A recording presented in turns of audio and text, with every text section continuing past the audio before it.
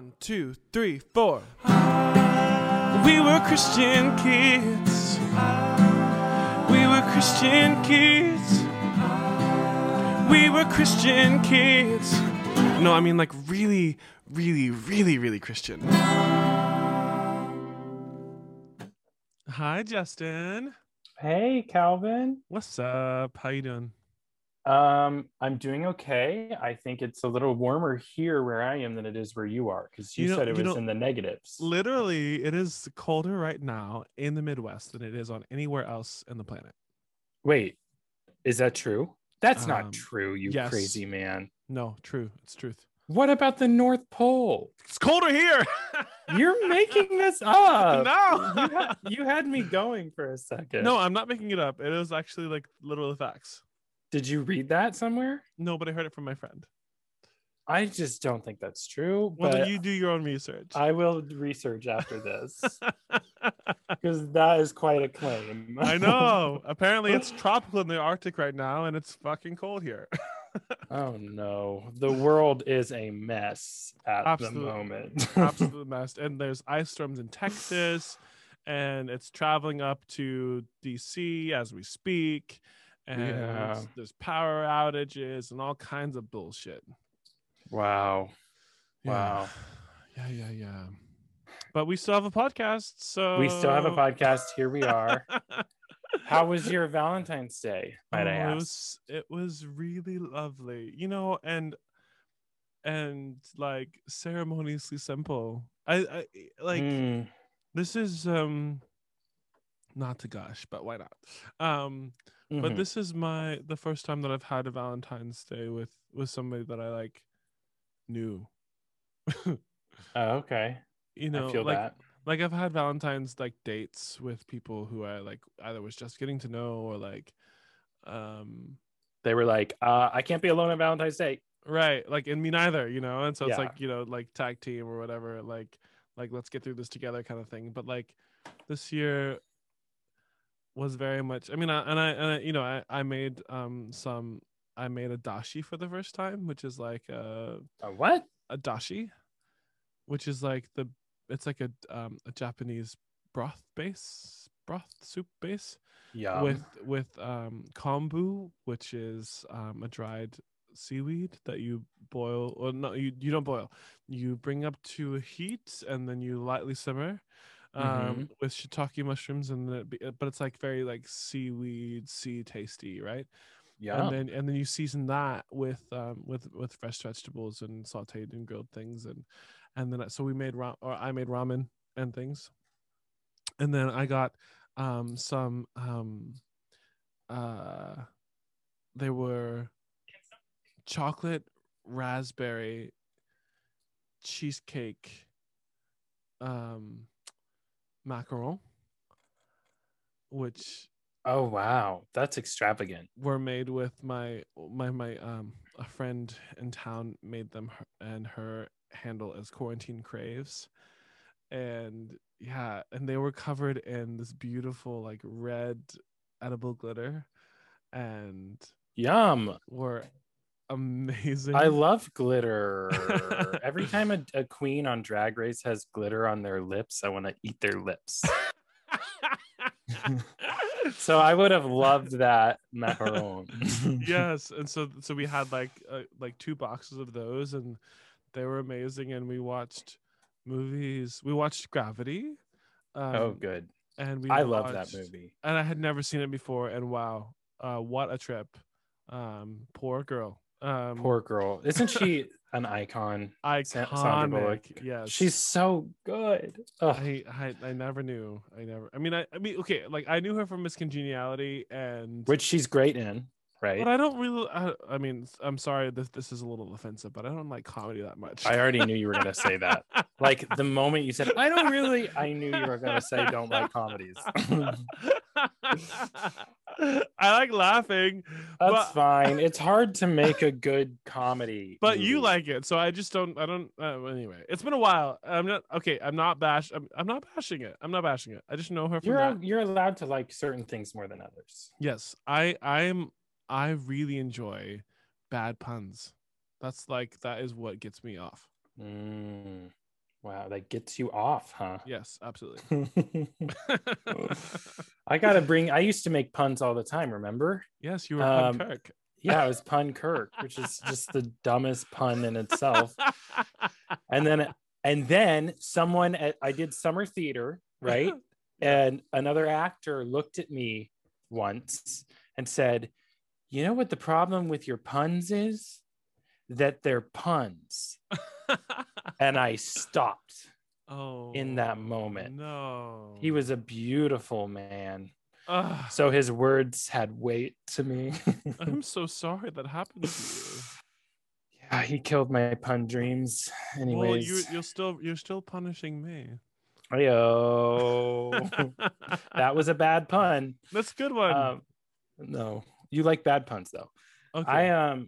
I made my BF brought a charcuterie board, which he calls a charcuterie board, to my house for Valentine's Day, and we like cut up all the cheeses and put the crackers out and had strawberries and Nutella and jam and almonds and little baby Reese's.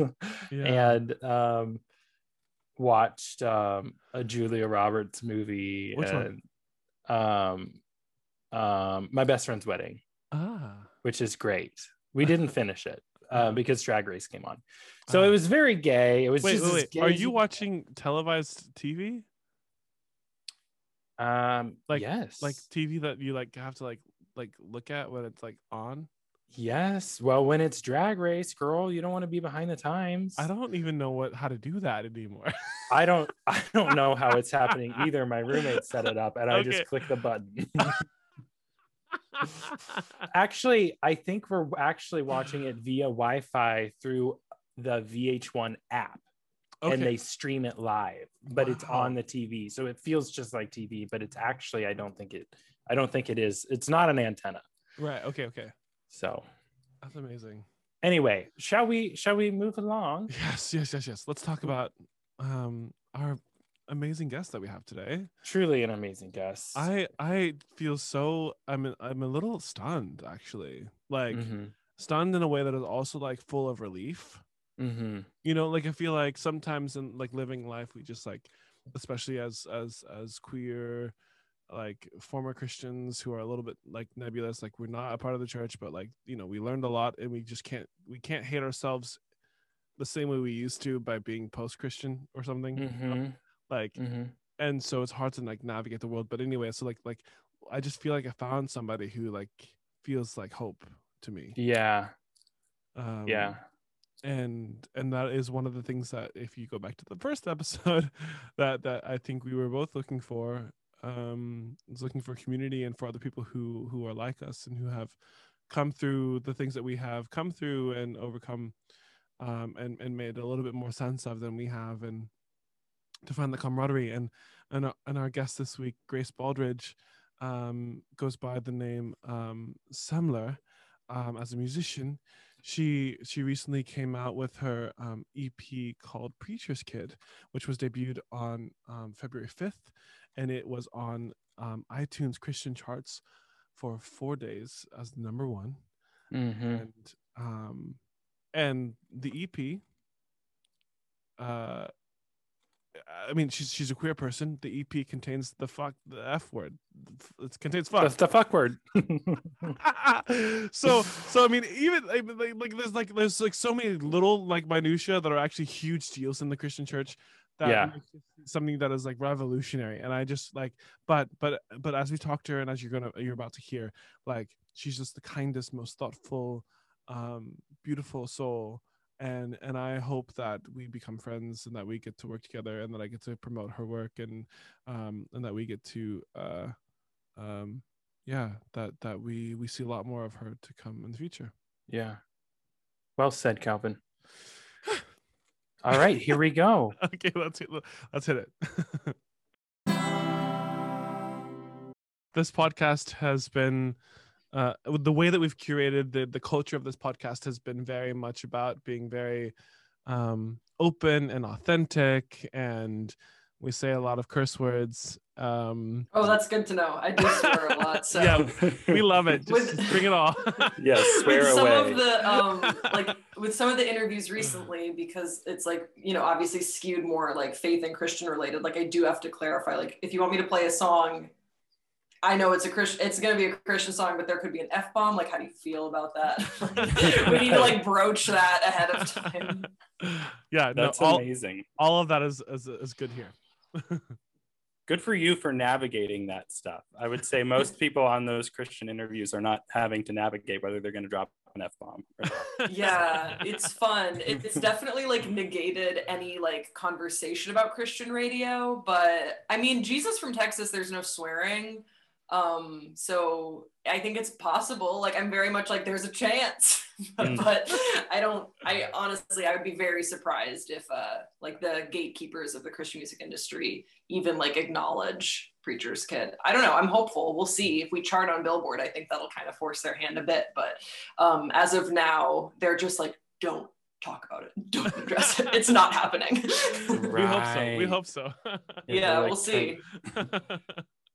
Well, why don't we get into that? I actually I saw you on TikTok before our friend messaged Calvin and I, said you've got to have her on the pod. But before that, I had already seen you on TikTok, and like it immediately caught my eye, and I was like, what is going on here? And it was sort of you telling your story of what was going on with the album, right? So was it like announcing that it was coming out, or was it like after it came out? Do you remember? I think that it was after it was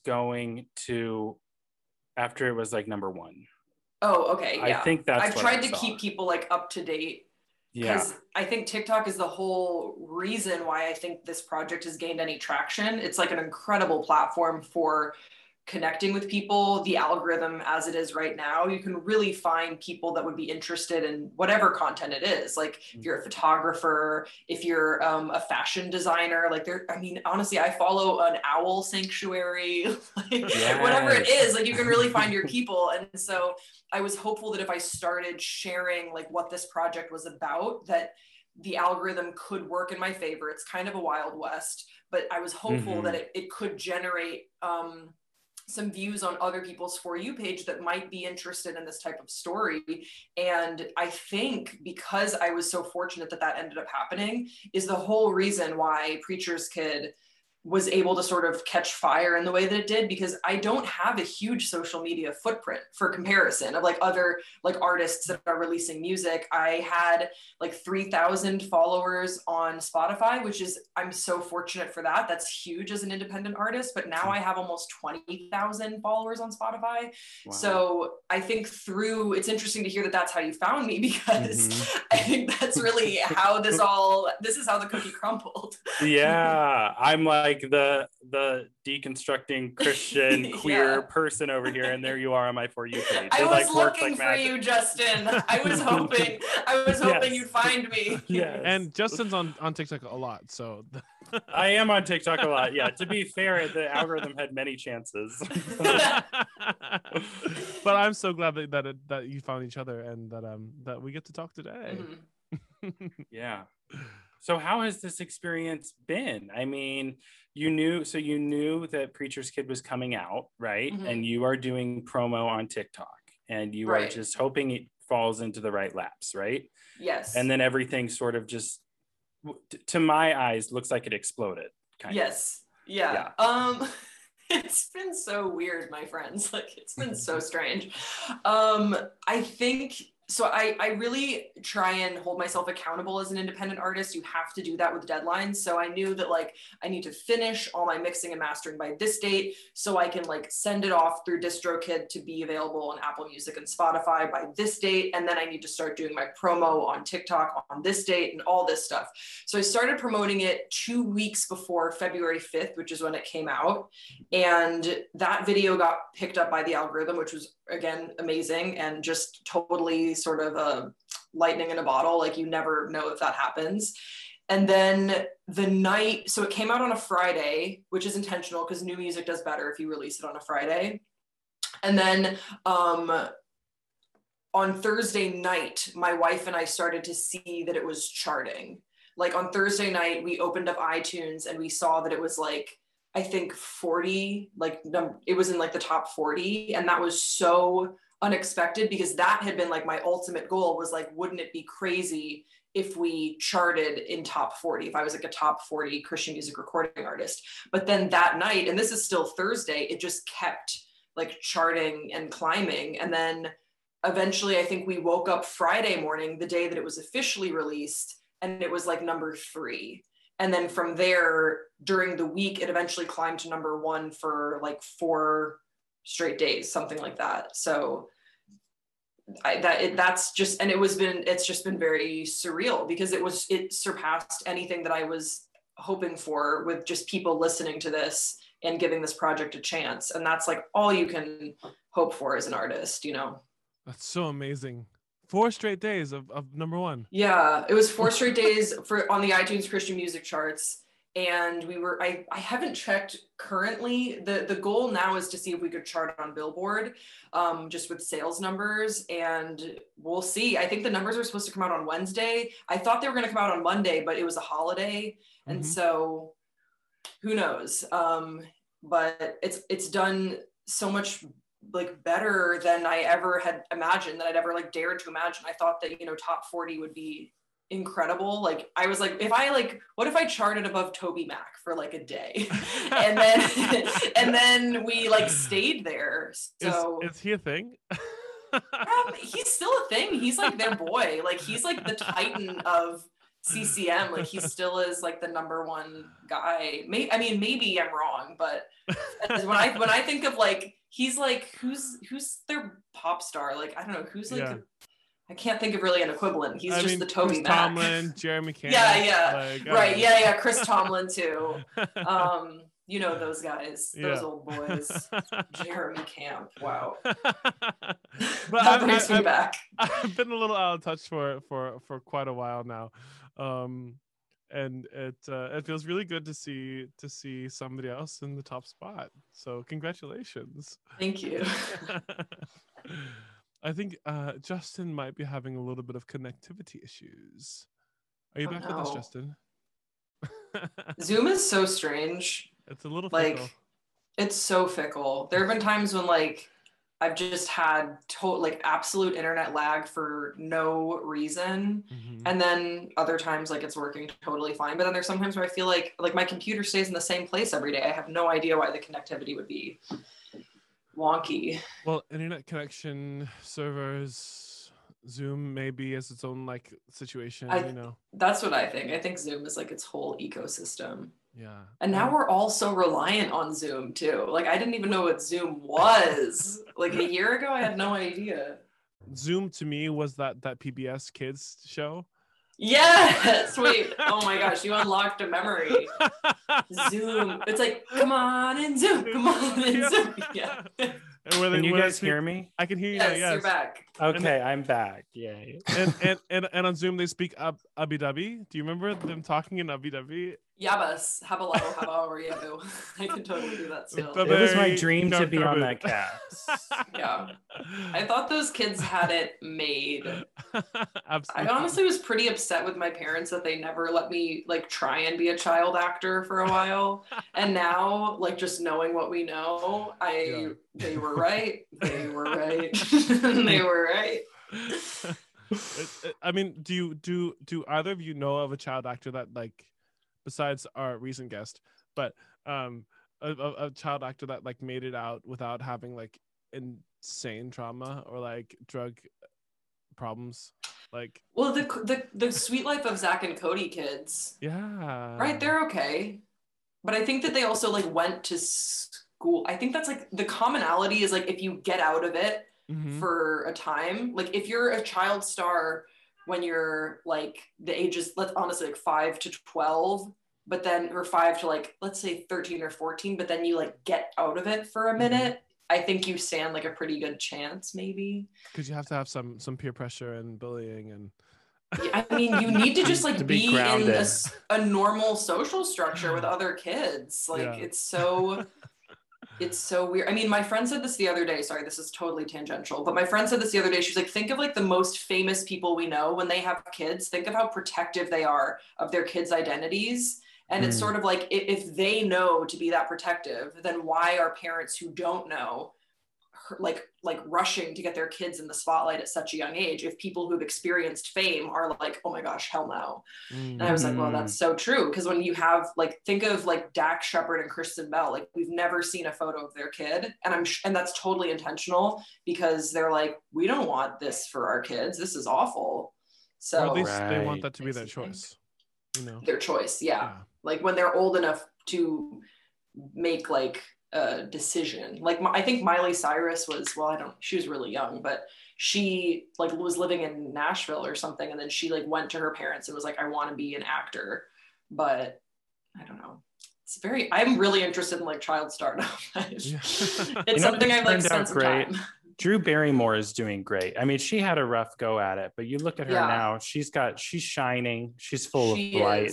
Yeah, I love Drew Barrymore. She's just so fun. She's fun to watch. She's like a really fun actress to like, honestly, like now I want to watch a Drew Barrymore movie. It's the sort of thing where. Which one? Charlie's Angels I haven't seen. 50 First Dates, yeah, but I haven't seen Charlie's Angels in a while, and I feel like that'd be a fun rewatch because it's just so over the top. Yeah. I agree. Have you seen the series? They're carnivores? They're cannibals, right? The Santa Clarita Diet. Yes. I saw like the first few episodes, and I didn't stick around, but I have a pretty short attention span with TV. And like, to be honest with you, if it's not gay very soon in any regard, and my wife and I are the same way, and I think it's gotten worse over quarantine, where like we started Bridgerton and we were like, everyone is attractive, this is a glossy, beautiful show, the acting, I love a lot of it. And we got like 2 episodes in and we're like, and there's nothing gay, and we're out. I couldn't agree more. Yeah. I'll get like 2 seconds into a TikTok. I'm like, swipe, nothing gay. Swipe, yeah. Nothing. And I think that I really think it's okay, because we are like, we're so sort of underserved that now that there is more representation for us to sort of pull from.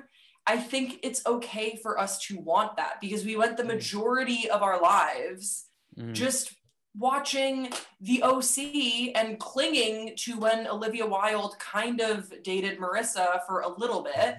And then that went up in flames. And then you're back to a toxic relationship with her and Ryan, and I'm frustrated again. So that was most of my childhood. And I think it's okay now to want something better. You know, to just want that representation and to want to feel seen, you know, for once in our lives. I think it's okay. So that brings me back to wanting to know more about your story. So tell me a little bit about where you grew up and how the fuck you got to be who you are today. Oh my gosh, how the fuck did I get here? Okay, so I grew up in Waterloo, Belgium. My parents are both American. Yeah. Belgium. Waterloo, Belgium. Ouais, tu parles français aussi? Ouais, je parle français. Comment ça? Parce que j'ai étudié au lycée. Okay, ça va. Yeah, I grew up in Belgium. Yeah, wow, guys, very good. No. Here's the thing. I want to be really clear. There was a time when I'm not Hilaria Baldwin in this situation. There was a time when I was fluent in French. I am no longer fluent in French. I grew up in Waterloo, Belgium from the age of like 7 until I graduated high school at 18. You can check the yearbook photos. All of this like checks out.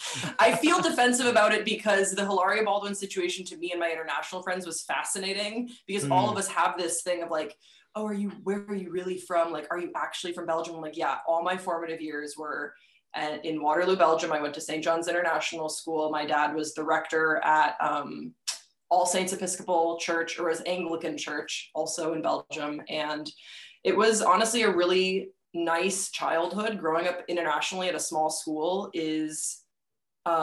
it's great, because everyone's kind of weird because it's such a cultural mixed bag. So for example, at one point in time, there were 63 people in my graduating class and there were 50 different nationalities represented. Wow. So there is no predominant like culture. Everyone is kind of finding their little groups and figuring out things in their own way.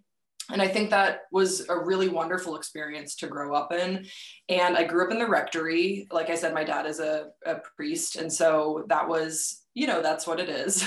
That's like, you're basically like, I grew up in the church, almost literally. Like the rectory was owned by the church. Like our cars were like donated from the church. And, you know, I spent multiple days at the church. I was an acolyte. I did that whole song and dance.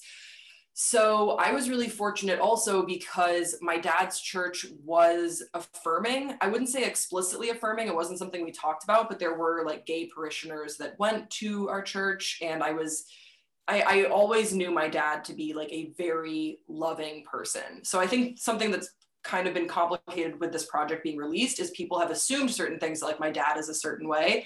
But I think the reason why I'm in a place to write this record is because I had support at home. Now, outside church culture, like when I would go to like youth events and camps and like youth breakfasts and mission trips that my dad sort of, I think, naively sent us on, probably a little unexamined on his end, were not the case. Like that's when I started to really sort of experience internalized homophobia and all the micro and macro aggressions that come with toxic Christian culture. But I didn't experience that at home. And I think that what I want to sort of speak to is if I am still unpacking religious trauma and I grew up in a household that would eventually accept me when I came out, think about the harm that you're doing to people that do not have that. And so I think in a nutshell, that's sort of like how I grew up, and that's how I wound up here. Well, I mean, I eventually moved to California because I knew I wanted to work in entertainment, but I didn't really know in what. I thought maybe I'd do like stand-up comedy for a minute, and that was at the peak of all my internalized stuff that I was working through. I would just make jokes about me. And then as I actually started to become healthier with myself, then I started writing songs about me. And I didn't want to just make fun of the things that I had gone through. And and so then in quarantine, I was wrestling through a lot of memories that I don't think I'd allowed myself the time to process. And quarantine gives you a lot of time to think. And I started writing Preacher's Kid. And I didn't really know exactly like what it would end up being at the time, but I kept marinating on these thoughts of faith and of doubt and being queer and being shunned by the majority of my faith community and what that felt like. And then I think beginning of January, I finished it up. And then I was like, this is a Christian record. That's, you know, that's what it is. Like, that's the place I'm writing from. I call myself a Christian. I am a Christian, but I'm also queer and I'm also just chaos. And I think all of that has a place in Christian music. And I was like, it's pretty like fucked up that they're just gatekeepers that say that I don't belong and I'm an independent artist, so I can release this on my own and I don't need them. And let's see if other people might find some commonalities in this. And fortunately, it seems like that's been the case. You're amazing. You, Calvin's clapping. Thank you, Calvin. Truly, yeah. That was beautiful to listen to, actually. I'm just like, so I feel like very fortunate to be able to exist in a world where you are also existing. So thank you for existing and for being brave and for challenging the status quo and for storming the gates and saying, no, I'm a human as well, and I deserve, like, my story is not unique, like necessarily, like I mean, that's just something that I feel like Justin and I are realizing even in this short time that we've been doing this podcast, is that like there are lots of people who can relate to your story, to our stories, to being queer, to being in the church or a product of the church, or, you know, having some kind of like semblance with it. And a lot of us have been really, really hurt by it. You know, by capital C church, as we used to call it. Yeah. I'm curious now to know about where is your standing with faith in Jesus and God now, and how has, like, it sounds so nice to hear this refreshing story about you and your father, and like, and how he was loving, and that's so amazing. But yeah, I want to know, what is your relationship to religion now? Yeah, I do identify as a Christian, and that has not been like an easy, neat journey. And the irony of it all is that when I was presenting as like the most conventional Christian girl, Autumn, I was probably the furthest from God. So I would maybe show up to like a youth event or something, and you would think that, oh, I'm the preacher's daughter. I'm I'm so faithful, and I'm free to pray and all this stuff. But I was just so consumed with doubt and just skepticism. And I was really concerned with what people in the world were thinking about me. And I wanted to look a certain way and fit a certain ideal. And all of that was being enforced through, specifically for me, purity culture that we kind of like put women and girls through. And now I think within the past like 2 or 3 years is when I really started intentionally deconstructing and going back to scripture and really trying to understand context and translations, interpretations, looking at different scholarship and theology, and like basically going back to the drawing board. Like, what sticks here? Is this a cult? Have I been indoctrinated by my sweet, sweet father, who like probably had the best of intentions, and like really going back. And it's no accident that that deconstruction coincided with when I started basically living as myself. My earliest memories of when I was a kid, like I've always been like a tomboy. I've always like preferred my brother's clothing. Like my earliest memories are just going and stealing my brother's clothing, slicking my hair back after the shower to see what it would look like if it was short, all this stuff. And as soon as I started dressing that way, being myself authentically, I was able to access this new divine experience with God that was never available to me when I was presenting for other people, specifically for other Christians. When I was just stripped bare to who I've always known God created me to be, then prayer became something new and different. I was able to have doubt in a way that didn't feel like it was restricting me from having a relationship with God. So where I'm at now is I am a Christian, but I am also riddled with doubt. I have anger with the state of the church right now. I'm ashamed at the behavior of Christians, specifically like white Western Christians in the United States. I'm allowing space for all of that in a way that I don't think was available to me before, because the God that I was praying to before was really small, a Zeus on a cloud that was angry and was like retributive. Is that the right word? Retribution. Like I think so. retribution. Yeah, that was just like smiting you down if you like crossed paths or something. I think that if you want to believe in a divine, omnipotent creator, then it has to be something beyond our comprehension. And I think allowing myself to experience that and to hold space for that has only come as a result of me being getting in touch with who I was created to be. So I am a Christian, but I am also like the first person to be like, fuck Christians. This is fucked up. Yeah. If that makes sense. Totally. Actually, what you're saying makes total sense to me, because like when I started to come out and connect with who I really am and do that inner work, my relationships with other people like suddenly became more authentic and like more real. So it makes sense completely to my mind that the same thing would happen with a higher being or God. You know what I mean? Yeah. Well, because think about all the costumes that you wear, and that once you're like rid of that and you're not thinking about, like for me, it was like mannerisms. It was how I would smile in a photo. It was just all this stuff. It's like code switching when your voice changes and all this stuff.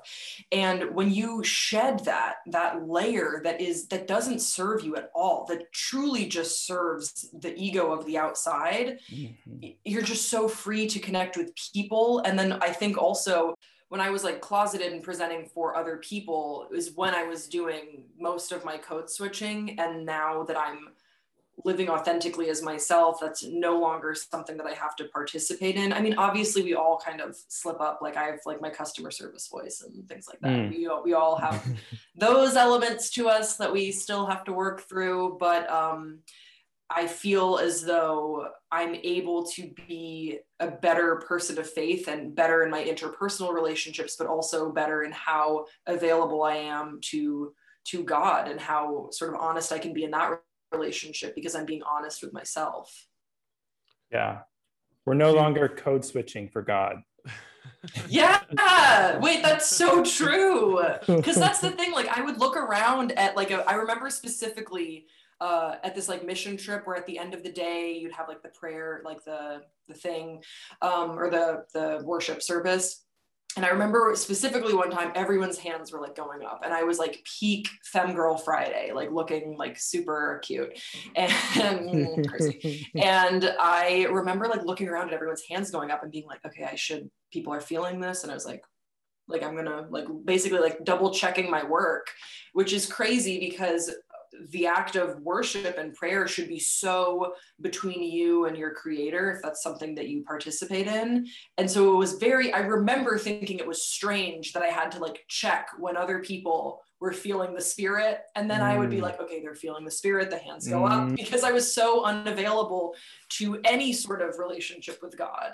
I was so concerned about other people at this stupid worship service. Yeah, we were just talking about that in one of our previous episodes about you're literally looking around.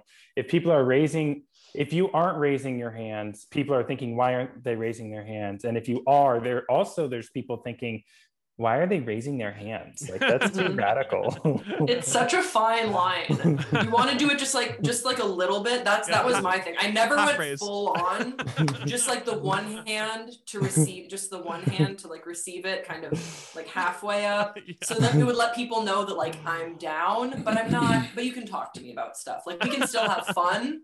Yeah. But I'm also like, I'm here. Like I'm feeling one hand in my pocket, one hand up in the air. Yeah. Yeah, exactly. With a cigarette in it. Yeah. Just chilling with the Lord. That's us now. That's how we worship now. How did you meet your wife? I'm so curious. So we met in college. We met in a class that I think it was called Current Controversies in Feminism. Which is a class that I honestly think I did take to meet other people who were gay, because I went to a conservative like liberal arts school in North Carolina, and I'd also already written a paper that I knew would fit the criteria for the final exam of that class. And so I was like, this is it, like there's definitely going to be queer people in this class for sure. And I already have the paper done, so like check, let's go. And then I was definitely in my like class clown, I'm gonna be a comedian phase, don't take me seriously at all, I'm a joke. And I like made a joke in the class and then everyone laughed except for her, and I was like, I must marry this person. She's a mystery that hates me and I'm in love with her. And and I think I mean, we didn't end up dating right away. There was like kind of a convoluted way of how we ended up getting together, but eventually we did start dating, and then we never stopped dating from there. So we met in class, and she's the best, to be honest. Especially this past week has been so crazy, and I'm so thankful to have like her support. And yeah, I don't know, it's just I'm very mushy. We just had Valentine's Day, but she's really a wonderful person, and hopefully we can all hang out one day. We've all been having a very mushy Valentine's Day. I saw on your TikTok that Valentine's Day is her favorite holiday. Did I see that correctly? Yeah, listen, she really loves. I'm so happy. The algorithm has truly brought us together.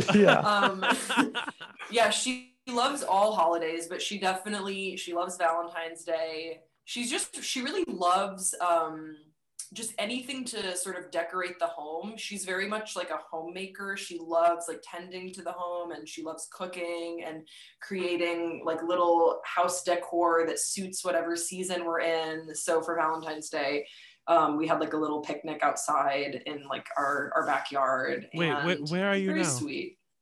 We're in Los Angeles. We're in West Hollywood. So you can still have picnics there?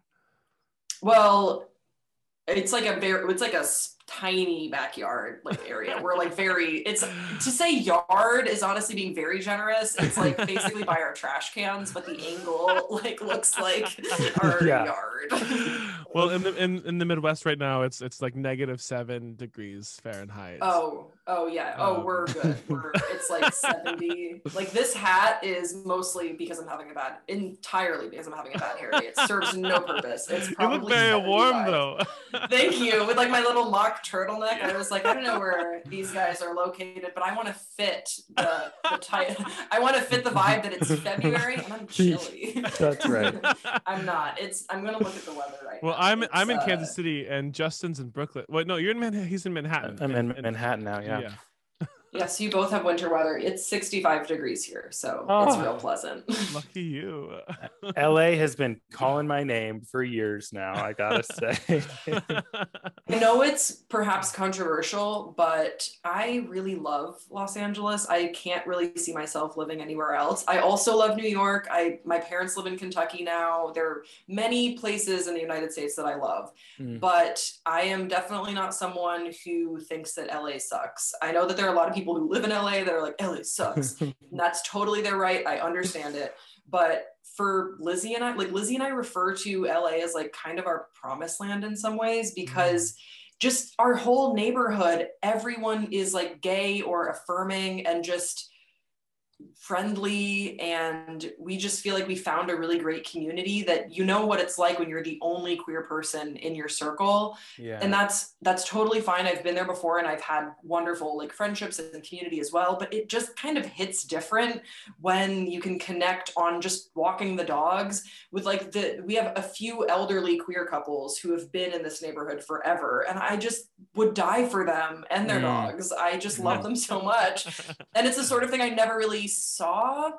Like again, we had queer members of our church, but I think it was still so early that it was like, it's better not to talk about it. It's better just to like, we're happy to have them here, and like we love them and they can serve and all this stuff, but we don't want to make them feel weird, so let's never address the fact that they're a couple. Like, and I think that isn't the way to do it either. And I've talked to my dad about this too, because I think he was doing his best with the information he had. But I think that to be openly affirming, you can't be shy about it, especially when it comes to the church. Like you have to really be unapologetic and I think really specific in your support. And that's another critique I have for a lot of Christian artists who I'll hear from people are like, oh, I think they're affirming. I'm pretty sure they're affirming. I'm pretty sure they're cool. Don't be pretty sure. Like John Foreman, Matt Thiessen, like if y'all are affirming, I want to hear it. Toby Mac, let them know. Like, wow. It's important. Can you say that again? I just want to hear it again. It just felt so good. John Foreman, Matt Thiessen, Toby Mac. Let's all newsboys. Actually, I think use your words, basically. Use your words. It really matters. Like Lauren Daigle, if you love gay people, let them know, because we can't. We're so beyond just doing guesswork on your behalf, especially for a community that has been systemically like marginalized and oppressed by the same church that you are, pledging your allegiance to. I think that you have to use your words. And that's something that I'm hoping we can sort of continue through podcasts like this, through projects like Preacher's Kid, forcing this conversation. We are no longer going to be ignored, which is a form of gaslighting for sure, to just pretend like none of this happens. Wow. And so I think the more visible that we get, the more that they can't ignore us, that we're too many at this point. Yeah. I think a lot of churches sort of do the same thing. They will like even have whole sermons, like they're a big church, and they're cool and they're hip and they're current. And then they'll have a whole sermon on the LGBTQ subject, and they will just skirt around saying the words we accept or we don't accept. Yes. And it's like very like, well, we gotta love. It's like, that is not enough anymore. What are you talking about? Well, I think love is actionable, right? If you really love someone, think about how we experience love and how you show up for people you love. It's not like, just think about any relationship. If someone were to be like, I love you, and they were never there for you, they never showed up when you were going through something difficult, they were just quiet, would you believe that they loved you? No, they never said your name, or they never invited you. Yes. Yeah. You know what I mean? Like they missed all the important occasions when someone who loves you should be there for you. Eventually you'd be like, you don't love me. And that's the thing that's so funny to me is like, I've received so many like tweets and DMs from people being like, I love you, but I want you to know that like, this is what's wrong with you. This is what's wrong with you. This is what's wrong with you. I'm like, I'm not going to respond to you, but I will on this podcast, which is that like, I don't experience that as love. So you can't tell me that it is. Yeah. You know, you can't be like if someone like slaps you over the face and they're like, I did that because I love you. It'd be like, well, I know you didn't. Yeah. Because that's not how I felt. I don't feel loved that way. And they're like, well, fuck you. Like, that's just not how it works. And I think that you can apply the same logic for pastors specifically of those trendy churches. And I think also Christian leaders, whether they're artists or whatever it may be, social media influencers, you can't say that you love a community and then ignore them and not show up for them in the ways that we are specifically asking for. We're not stuttering. We're telling you what we want. With like the DMs and the comments and stuff. Oh yes, I mean, has the it been past people week, yeah. that you know, like personally, or is it more like kind of peripheral people? No, it's not been people I know personally. I think people who have known me for a while sort of know where my heart is, and if they disagree, typically what they've chosen is silence or just sort of like a quiet exit from my life, which has also been something difficult to wrestle through because, you know, I can put it together. I know why you're not here anymore. And I really wish that we could have this conversation. I wish that we could talk about how I've arrived at the place that I'm at. And I'd love to hear how you arrived at the place where you're at, where, you know, people who were so close to me, like family to me, were so comfortable to just not be in my life anymore. And I haven't done anything but be gay. I haven't. And here's the thing, I've been out for a while. The irony is like one of the first people I came out to, like one of my oldest and best friends in the whole world was one of the first people I came out to. And at the time when we were like teenagers, she was the best. Like I remember feeling so supported in that conversation. And then down the line, she started going to like this new church and everything changed. And it was like, it feels like it kind of came out of nowhere. I guess I should have been paying attention to the signs, and looking back, there were sort of signs, but like nothing, the only thing that changed was her going to this new type of church. I had been out for, I mean, probably close to a decade at that point. And I think that's horrible. What happened, like we have to look at the fruit of that type of theology. You just broke up basically a family. Do you think that God loves that? Do you think that God is smiling down on what happened there? And I think what sucks too is people will just sort of assume that I have no biblical basis or understanding of scripture, and that I'm just sort of picking and choosing certain verses, which I think we can agree that everyone operating in the 21st century is doing, is actively doing. But I think I just wish that people would reach out and be like, hey, how did you arrive at this point of reconciliation? Because I can cite my sources. It sucks that people won't do that little bit of follow-up and a little bit of homework before jumping to condemning a loved one. You know, honestly, I want to have a whole other episode with you doing that.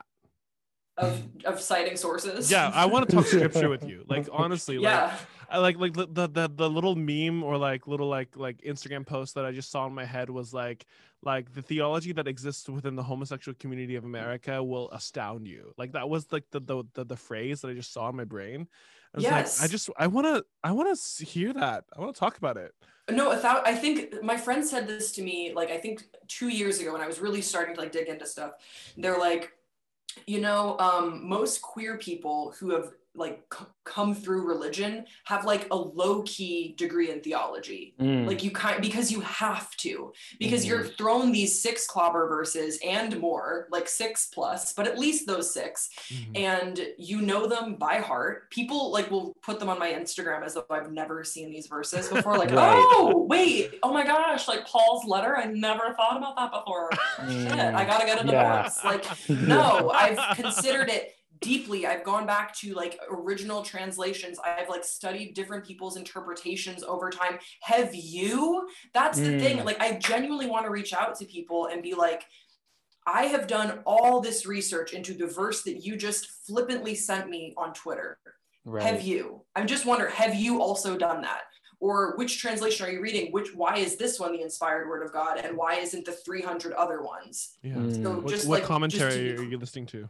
Yeah, exactly. Like, I genuinely want to know, because for me, I don't think I'm a flawed person. I've fucked up a lot in my life. I don't think I've ever condemned someone.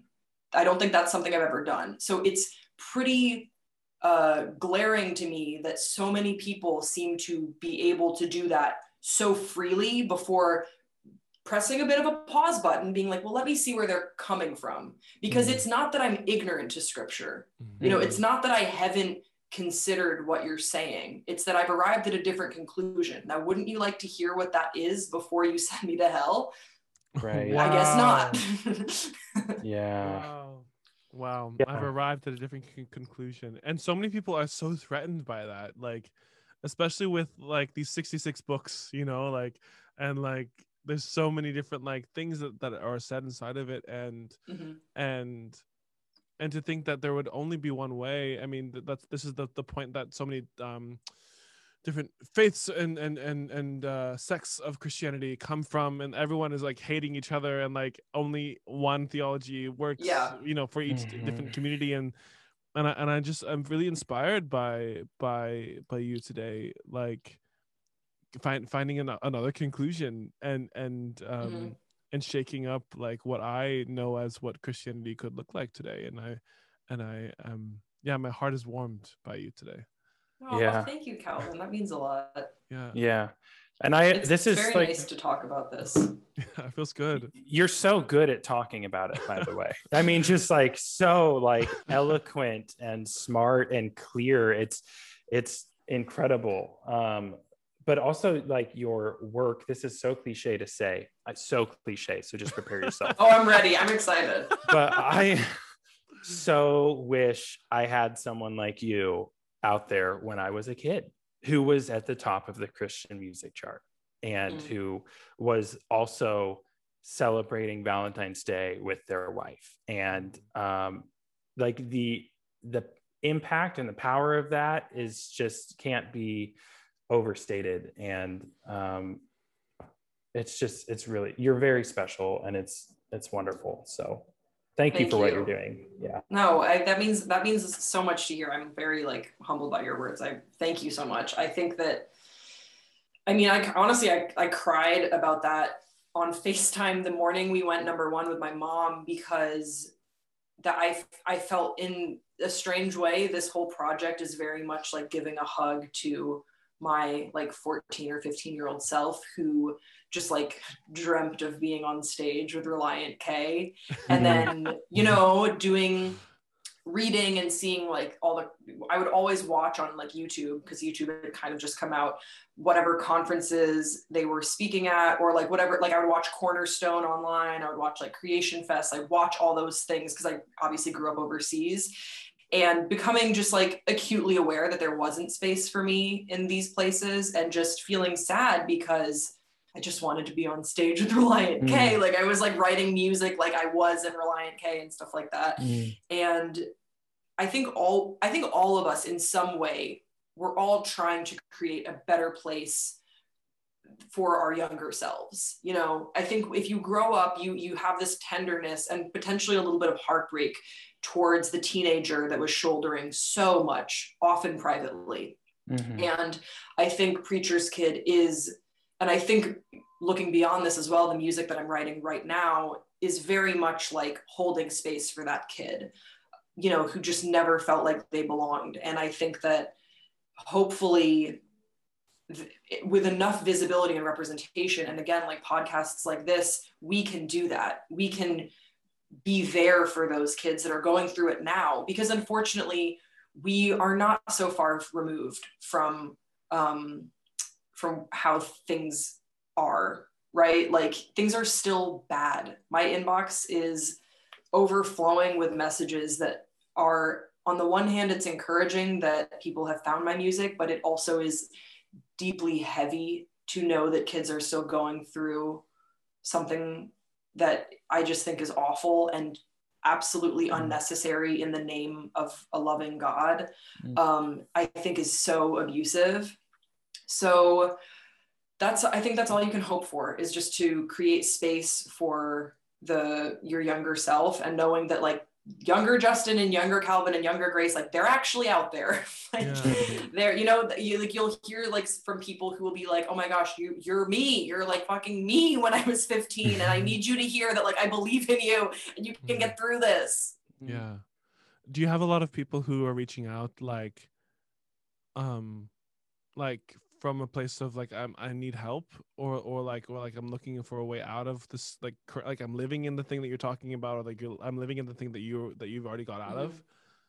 Not just critique, but you're also like, these other people are reaching out for like resources or like encouragement for where they're at, right? Yeah, definitely. I think it's been more of that than of the hate comments. Beautiful.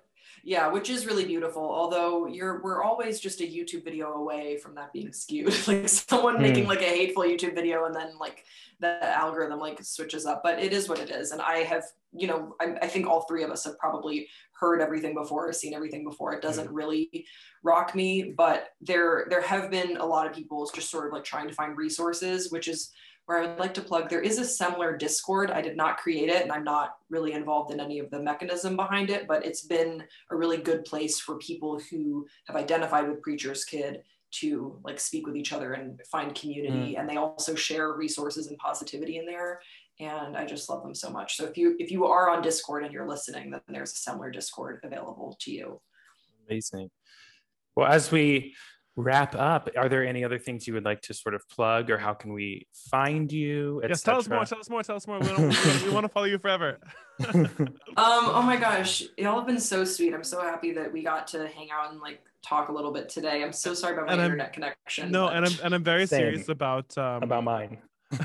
I'm very serious about having you on again, because I like, honestly, like one of like my like little like I don't know, my like deep like really like deep desire is like, let's go into like deep scripture Bible study, like let's go into the Hebrew and the Greek and like talk about like definitions and archaeological finds and I don't know if I'm the best person for that, because I'm usually just studying other people. I am not doing the research myself. I'm reading other people's research and scholarly papers.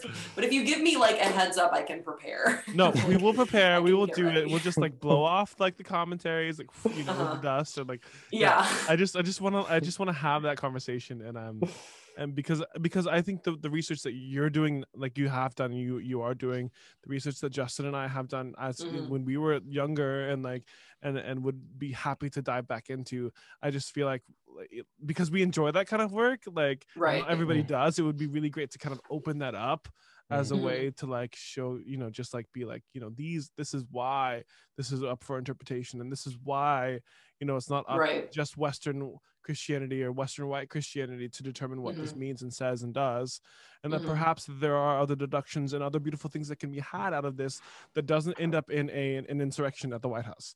So oh my gosh, yes.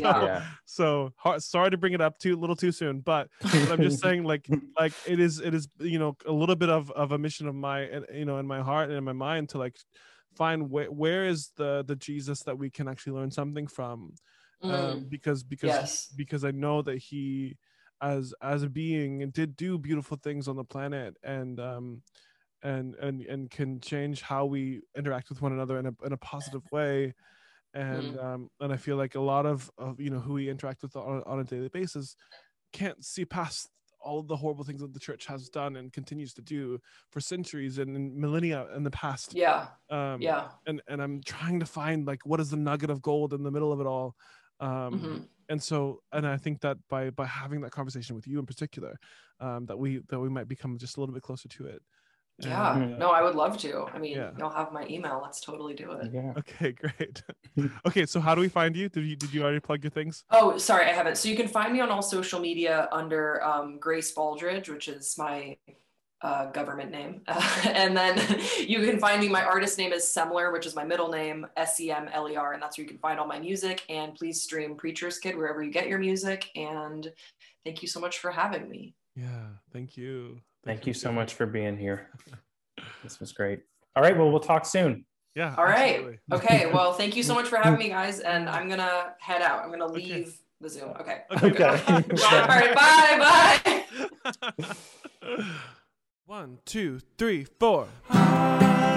We were Christian kids. We were Christian kids. We were Christian kids.